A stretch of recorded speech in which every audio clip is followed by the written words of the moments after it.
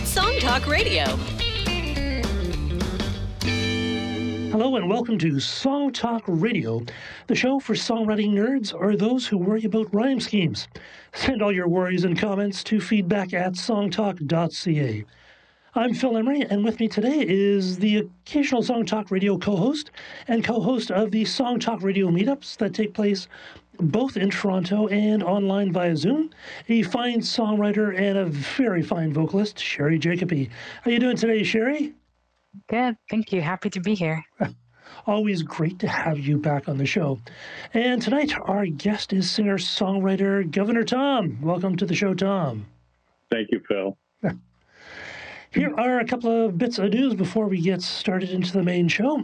We are still accepting entries into our Songwriting Challenge 2023. And that challenge is to write a song in a mode you are unfamiliar with.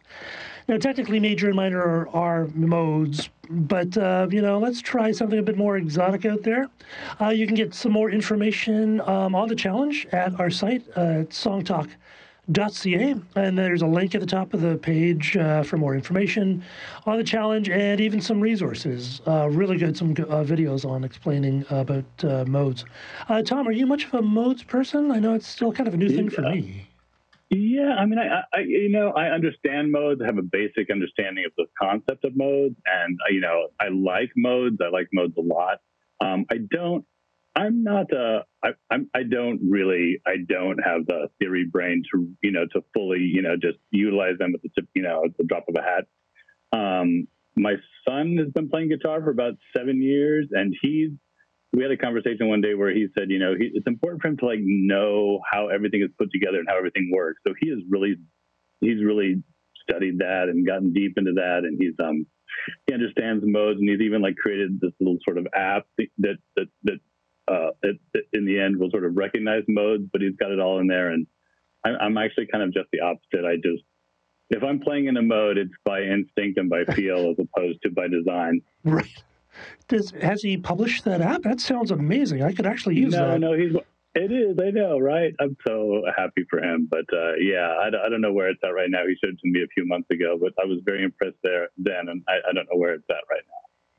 Because I'm actually working on a song that I think might be in a mode, but I'm not sure. One song I thought was in mode was actually just in minor. So there's another one I think might be in a mode, but I don't really know. So tell him to finish off that app. He could make hundreds of dollars. He may very well. There's some apps I use religiously on, to help me out. I tend to, when I write by feel. I write, a melody. It's not necessarily the final melody, but a melody will come with some words, or maybe I'll start with some chord progressions, and then as the melody develops, I'll just feel my way into the chords. I'm not kind of like a label type brain. I don't, right.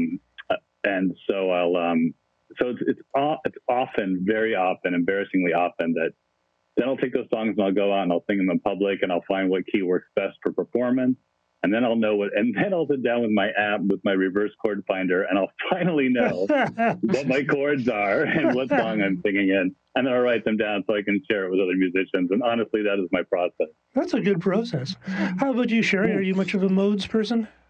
I'm not. No, I have a lot more to learn in that, I think. So I'm also much more by feeling. My vocal melody often being accompanied by pretty simple chord progressions. So yeah, I definitely want to dive more into that. I had the experience of trying to put my music into sheet music, and that was so difficult, trying to figure out the rhythms of what I'm actually singing, and so it's really like a backwards process sometimes. I think it can be much more instinctive and intuitive than theoretical. Yeah. As me. And we are all, of course, saddened by the death of guitarist and songwriter for the band, as well as a great solo artist, Robbie Robertson, at the age of 80. Seems so young in so many ways. He was a high school dropout, had a one-man melting pot, part Jewish, part Mohawk, and part Cayuga. And, of course, the band backed people like Bob Dylan and others, and was a huge part of the rock explosion of the late 60s and the 70s. Sherry, are you much of a Robbie Robertson fan? Not yet, but I will take a listen more. Yeah, I have some catching up to do with the older classical. And how about you, Tom? Yep, definitely listened to the band my whole life. I'm blanking on his name. I guess I'm really bad with names, but the lead singer for the band, I saw him tour before Queen found Adam, terrible names. They did a tour with the lead singer of the band. Levon Helm? No, who was it? Maybe I have it wrong. Levon Helm, and then there was Robbie Robertson and some other people I must admit I'm not as familiar with. Alrighty, I must have it wrong. Well, definitely, you can listen to any of the stuff of the band and some classic songs and huge hits. And if you were around in the 70s, you heard the band many, many times because they had many, many hits. All right, now on to our guest. Governor Tom is a singer-songwriter whose indie style blends folk, blues, and jazz with pathos and humor. Great to have you on the show, Tom. Thank you. So now it seems like a lot of your music is very lyric-driven. So is it safe to assume that you're a lyrics-first writer? In most instances, yeah. It's funny, Sherry, you mentioned, using pretty simple chords and kind of feeling your way into the music. And I find that, sometimes I'll find a chord progression that I get so excited about, and it's really complex, and it'll switch up and switch back, and then I'll write lyrics for it and write on top of it, and then at the end of the day, it's just not that great. I mean, it's fine, but it doesn't really oftentimes really compare to those songs that literally play the same 3 or 4 chords just over and over and over again. But yeah, I'm definitely a lyrics first kind of guy. And then I found it. I'll definitely, it'll be lyrics, and it'll be like some version of the melody, and then I'll find the chords, and then I'll figure out the rhythms, and then I'll write some musical motifs that are in my head, and I'll usually write the bass line, and then I'll write some of the accents for either horn or keys. And then I'll come back to the melody, and once I sort of know where all those other parts are fitting in, then I will start to really get into the melody, which is always hard because, then you've got that initial version of the melody kind of locked into your brain. And it takes time. It really takes time to reprogram that. But I think it's worth it. Just little things like on the song that we're going to play today on Public Eye, we're going to hear a line that says, if the truth be told, the truth is sold as mystery. And so, and then the melody goes up and down. It's like, if the truth be told, the truth is sold as mystery. And when I originally wrote it, that was not the melodic line, but, in coming to the final version of the melody, it was important to really know, as I was an actor once upon a time. And so I go back to my Shakespeare analysis days and, and what words to stress and which to, to subordinate. So in that instance, you have, if the truth be told, the truth. We've already heard truth. So we already know that we're talking about truth.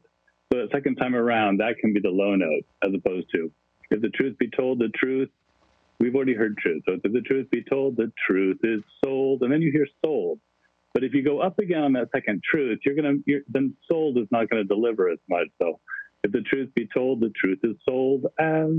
So you get the sold, whereas if the truth be told, the truth is sold as, then it just kind of becomes this kind of skippy thing, and sold doesn't really land. And it's a super subtle thing, and maybe I'm just fooling myself. I often do. But I think those kind of really intricate analyses and digging into the melody line ultimately, pays off because people, it takes people a while to really, really lock into lyrics. It's like you hear the music, you hear the rhythm, and then eventually you kind of you kind of get the melody. And then, I mean, there's some songs now where, 40 years later, I'm still just figuring out what they're actually singing. I think we all do that. Oh, yeah. And you find out that what you thought they were singing was wrong. That's what I love. Yep. Exactly. Totally. I know, like hysterically wrong. Yeah, and you're like, that's a crappy line. Why are they singing that? Yeah. So I really try to put the work in so that it kind of helps the listener to get a better intake of the words and thus the story just by refining those melodies that way.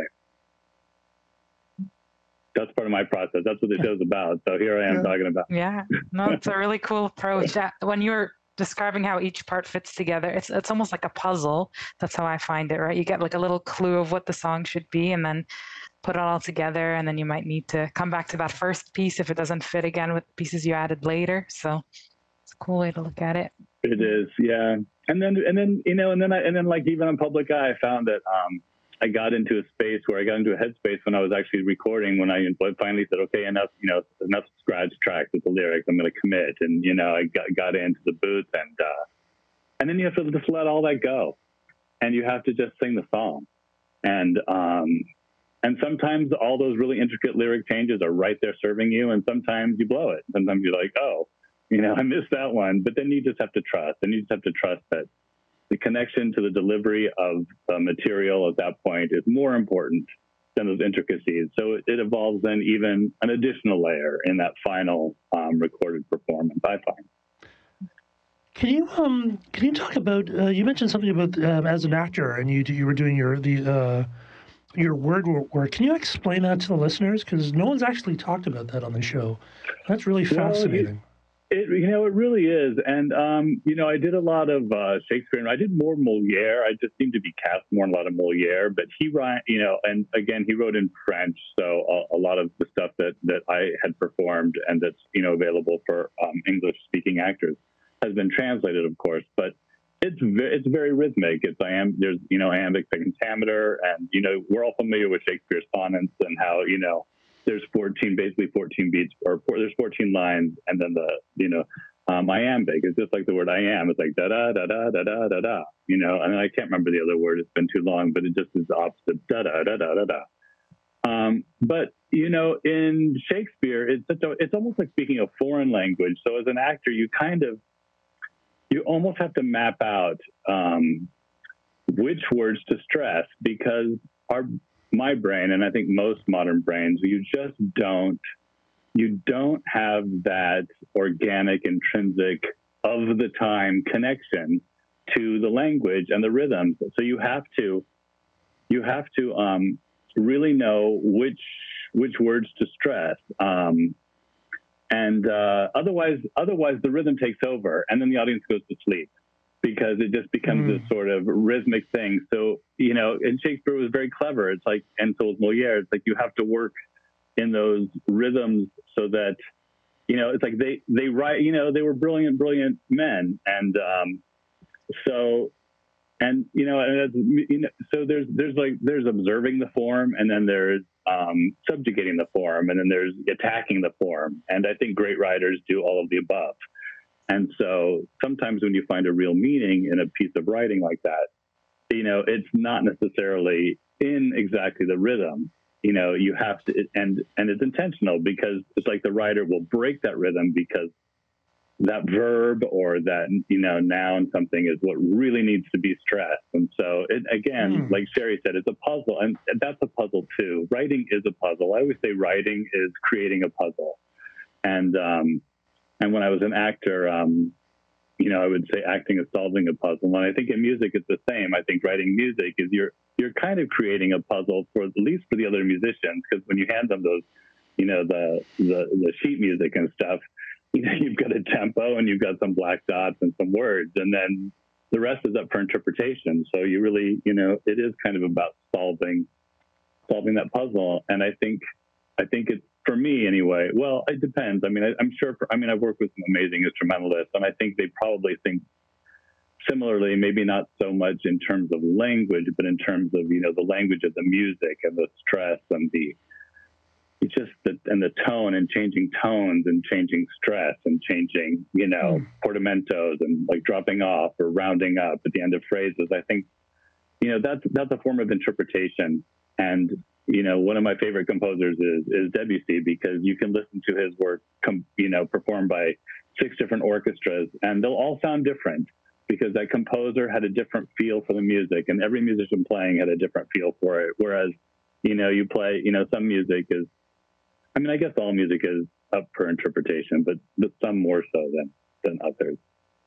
Would you do the same word work on modern texts as an actor, or? I mean, similarly, like, well, if necessary, you know, if it's really a complex text, but it's, yeah, I mean, but no, I mean, generally, you know, it's funny. I mean, acting is a wide, you know, like in film, you know, some of the most successful actors just basically just mumble their lines, and they don't really project very much at all. Yes. It's really like all you get, Yeah. and you're not getting much more, you know, melody than a modern rap song, you know, in a lot of modern film acting, and it works because, you know, everything's amplified and your face is this big on a screen, and, you know, if you were, you know, going full out vocally, then it would kind of impair, I think, in a lot of ways. So to answer your question, I think you do have to do a lot of that same work, but it's just much more subtle, and I think it's just much more. I think in that regard, it's really about finding what's going to open the door for you as a living, breathing vessel of interpretation for that writing. Whatever's going to open that door for you to enter, you know, that reality that the writer created, and then beyond that, it's just if you're connected, then it's, you know, then it's truth, and truth trumps everything, you know. So it trumps all the technique and everything else. But it can be a useful tool. I just don't think, to answer your question, no, I don't think it's as necessary in modern writing as it is in, because again, I just think a different part of our brain kicks in. It's almost like another language when you hear, you know, more older verbiage. And, you know, I'm reading a book right now. I bought a bunch of Pulitzer Prize novels just because I was sort of starved for fiction. And I'm reading So Big by Edna Ferber right now. And, you know, just in that, it's like, you know, and I just finished Nickel Boys, which was written a few years ago. So, you know, the difference from that to Edna Ferber, and just the rhythm of the language and the word use and it all has such subtle meaning. And, you know, I know as I'm reading this Ferber novel that I'm missing. I know that there's this, like, you know, just the way the words are put together, there's sort of, you know, winks and, you know, get it moments that as a modern, thinking in a modern vernacular, and you're just not as much in tune with. You got to kind of slow it down and hope for the best. So as a performer, if you do approach older writing like that, you have to consider that. Whereas contemporary writing, it's, you know, you could probably get by without really even putting much thought into it. Fascinating stuff. Well, yeah, sorry, Jake, Sherry? Oh, yeah, no, it's fascinating to apply it. I really think, yeah, you're talking about like bringing the words to life on different levels, right? We have the way that we speak or vocalize it, and then music adds another layer. And yeah, it's so cool to think of how the same lyrics, the same song can be interpreted in so many ways. No, go ahead. It's true. I mean, like cover songs, I try to shy away from covers because it's so hard. It's so hard to sing, you know, something that's, you know, that's so locked into people's heads, you know, some other way. I think Diana Krall is probably one of the modern masters of singing covers. Yeah. She's so available to making it her own. And I think partly that's because she accompanies herself and she's able to, you know, it's not like if she were not accompanying herself, she would probably have to, you know, she would be feeling whatever that pure truth of inspiration and her interpretation of that lyric was, but then she would be dealing with another mind interpreting the music. And I think the fact that she can find her way, you know, on the keys and vocally at the same time allows her to really, I'm always blown away by her covers. Yeah, that is great stuff. There's actually a great resource on the Song Talk site. Janice Ho, who was our multimedia person way back when we used to do a live radio show, and we had someone tweeting during the show. She wrote a great article on basically writing down your lyrics and then doing, I think, an emotional map of the lyrics, and that would kind of guide you in your vocal delivery. And it was great because I'm a music first and lyrics absolutely last writer. So all my songs are, it's bartender gabadoo all the way through until basically at the very end, and then I write lyrics. So it was interesting looking at a song from that, and that was a brilliant thing, and something I should maybe think about a bit more, about looking at the words a bit more and thinking about stresses more as opposed to just doing them. When you write like that, Phil, I'm curious. Are you doing that solo, or are you actually sort of, have you got, some rhythm and a couple players with you while you're buying and figuring out your song, or is that more of a solo activity? I usually wrote in bands, and I would basically always start off with just kind of dab because it takes me. I'm a very slow lyric writer, like really slow. That was sort of the only way I could actually get the songs moving. And I continue that as I work on my own. And, now I just do stuff in my studio. And, with the magic of computers, you can get pretty close to a band. Not quite the same, certainly not as much fun. But for sure. No, that's for sure. Let's talk about Public Eye. So what was the process for this song? I think it started with just a couple of really. I think I saw. There's that F shape where the sixth string is open, and I just saw a lot of guitar players playing that chord, and I was like, "What's that chord?" So I played it, and I was like, "God, that's a beautiful chord." I couldn't even tell you what it is right now. Somebody could, maybe you can, but and then I was like, "Okay, so what goes with that chord?" And I felt around a little bit, and I moved up to E minor. So that one I figured out. But and then I just was playing those back and forth, and I was like, God, that's beautiful. And I developed this strumming pattern, and I wish I could say what the inspiration was for that. I mean, I know what the song's about, but I mean, why I wrote a song about a young starlet who is the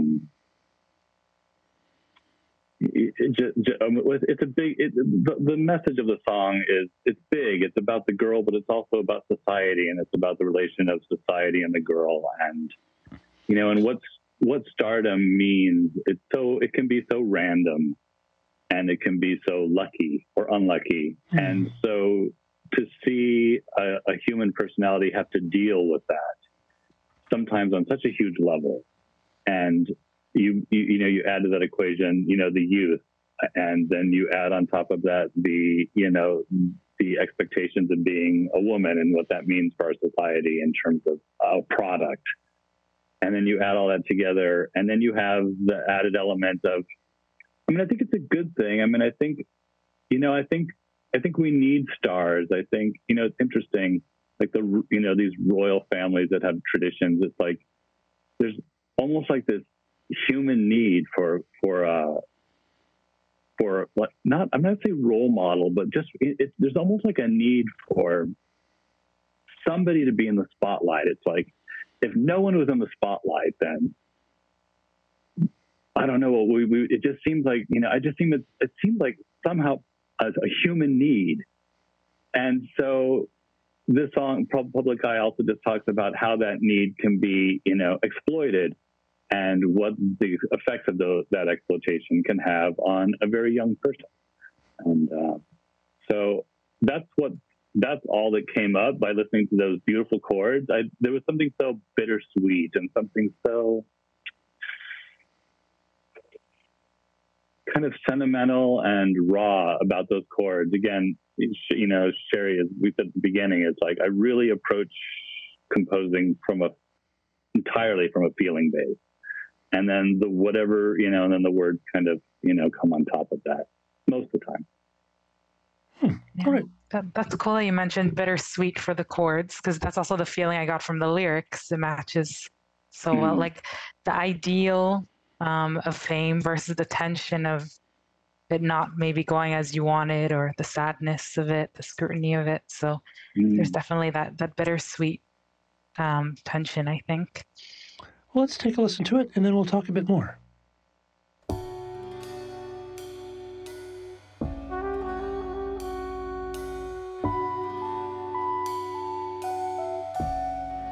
She's a question mark you make up any answer.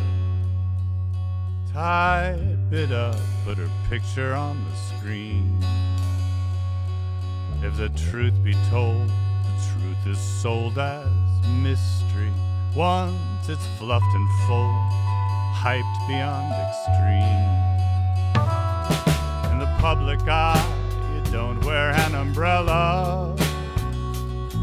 It's a world of unimagined scrutiny. And it's true, her defense rests in equal measure of a worthless, vindictive mockery. If you ask her what it's like, you'll leave her crying. Empty promise of a life that's like a dream. Still, she won't know what to say, so please stop trying. It only makes her lose her way. She's just 19. 19. She's just 19.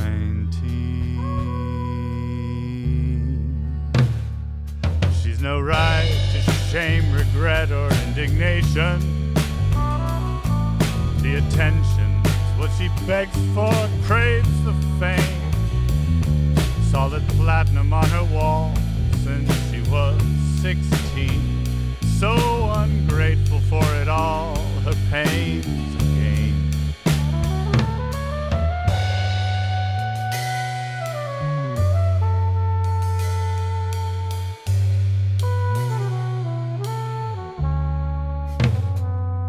Get a picture of her angriest expression. If her waistline catches sunlight on the sand, they pay millions for a personal indiscretion, captured in these top-notch lenses of Japan. Of Japan. Of Japan. Lenses of Japan. In the public eye, you don't wear an umbrella. It's a world of unimagined scrutiny. And it's true, her defense rests in equal measure of a worthless, vindictive mockery.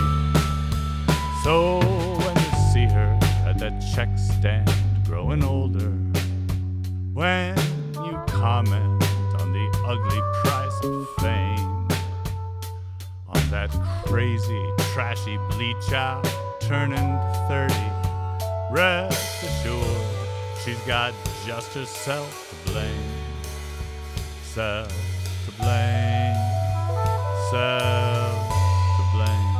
Just herself to blame.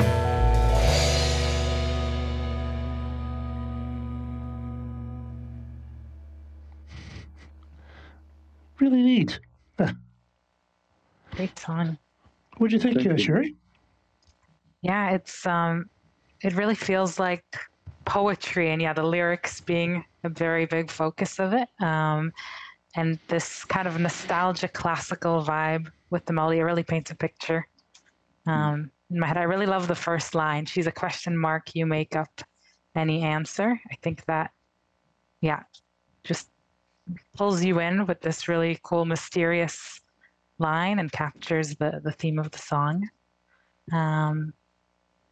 Yeah, I'm curious about the ending, the way that the lyrics end, that she's just got herself to blame. What was the inspiration behind that ending, and how did you come upon that? Well, it's, I mean, it's, you know, it's, I don't know if it's not ironic. It's accusatory, basically. You know, it's, you know, because it shifts, you know, the person, it shifts from she and now, and sometimes it's you. So at the end, it's, you know, so when you see her at the check stand growing older, when you comment on the ugly price of fame, on that crazy trashy beach out turning 30, rest assured she's got just herself to blame. But really, that's not the truth, because there you are, you know, laughing and scorning, you know, this girl. And it's really interesting because I said just a few moments ago that I could not remember, what my inspiration was to write the song, and I just remembered it listening to it with you two. And it's the line at the end of the chorus where, and it's true, her defense rests in equal measure of a worthless, vindictive mockery. And I just got so tired. I got so tired of seeing these young girls be so exploited for defending themselves. Like, they would do these outrageous acts, like cut off all their hair, or, get into some scrape or some ridiculousness. And yet, to me, it was, these, what's the word? These rags, what are the check stand newspapers, and the 24-hour news cycle that have to fill it up with celebrity gossip and all of that. It's like, and, they have all the power. They have that entire media power machine, against a 17-year-old girl or a 19-year-old girl. And what's she going to do? I mean, really, what is her defense? Mm-hmm. And so I would have to say at the end of the day, I think I wrote this song in defense of these very young, very vulnerable, very talented young women. And that's what the song's about. Yeah, it's great. It really felt almost, I know it's not quite an apt comparison, but it made me think of, some of the beat poets of, because you have the sort of jazz background and sort of a bit of talk singing throughout, which is really cool. And yeah, it is so it's such a lyric forward song versus something that has, just, a few words and then lots of repetition and that kind of thing. And yeah, it's quite a neat little song, and it's also an interesting subject because there's a lot I've noticed in the last, 10 years that most of songs are about me. Not me personally, but it's from me. It's I and me, what you have done with me. And in comparison to some of the older classic songs, like from the Great American Songbook, or even in the 70s, where people, Midnight Train to Georgia, where it's someone talking about someone else, or talking about a situation, or and it's kind of nice to not have something that's just about me, and that it's sort of a bigger subject. It's an interesting thing to take on, and I have to admit, I don't know if it's something that I could take on, but it's interesting and kind of nice to hear someone else do that. And yeah, your rhymes are really always tight, Sunlight in the Sand, Top-Notch Lenses of Japan, which I thought was kind of cool. Yeah, cool. Scrutiny, mockery, the ABA rhyme schemes, which, I think always work. It's a classic, but it works, and it works for, works for Sting, so seems to be doing. Although I think he actually is more of an AA guy, but...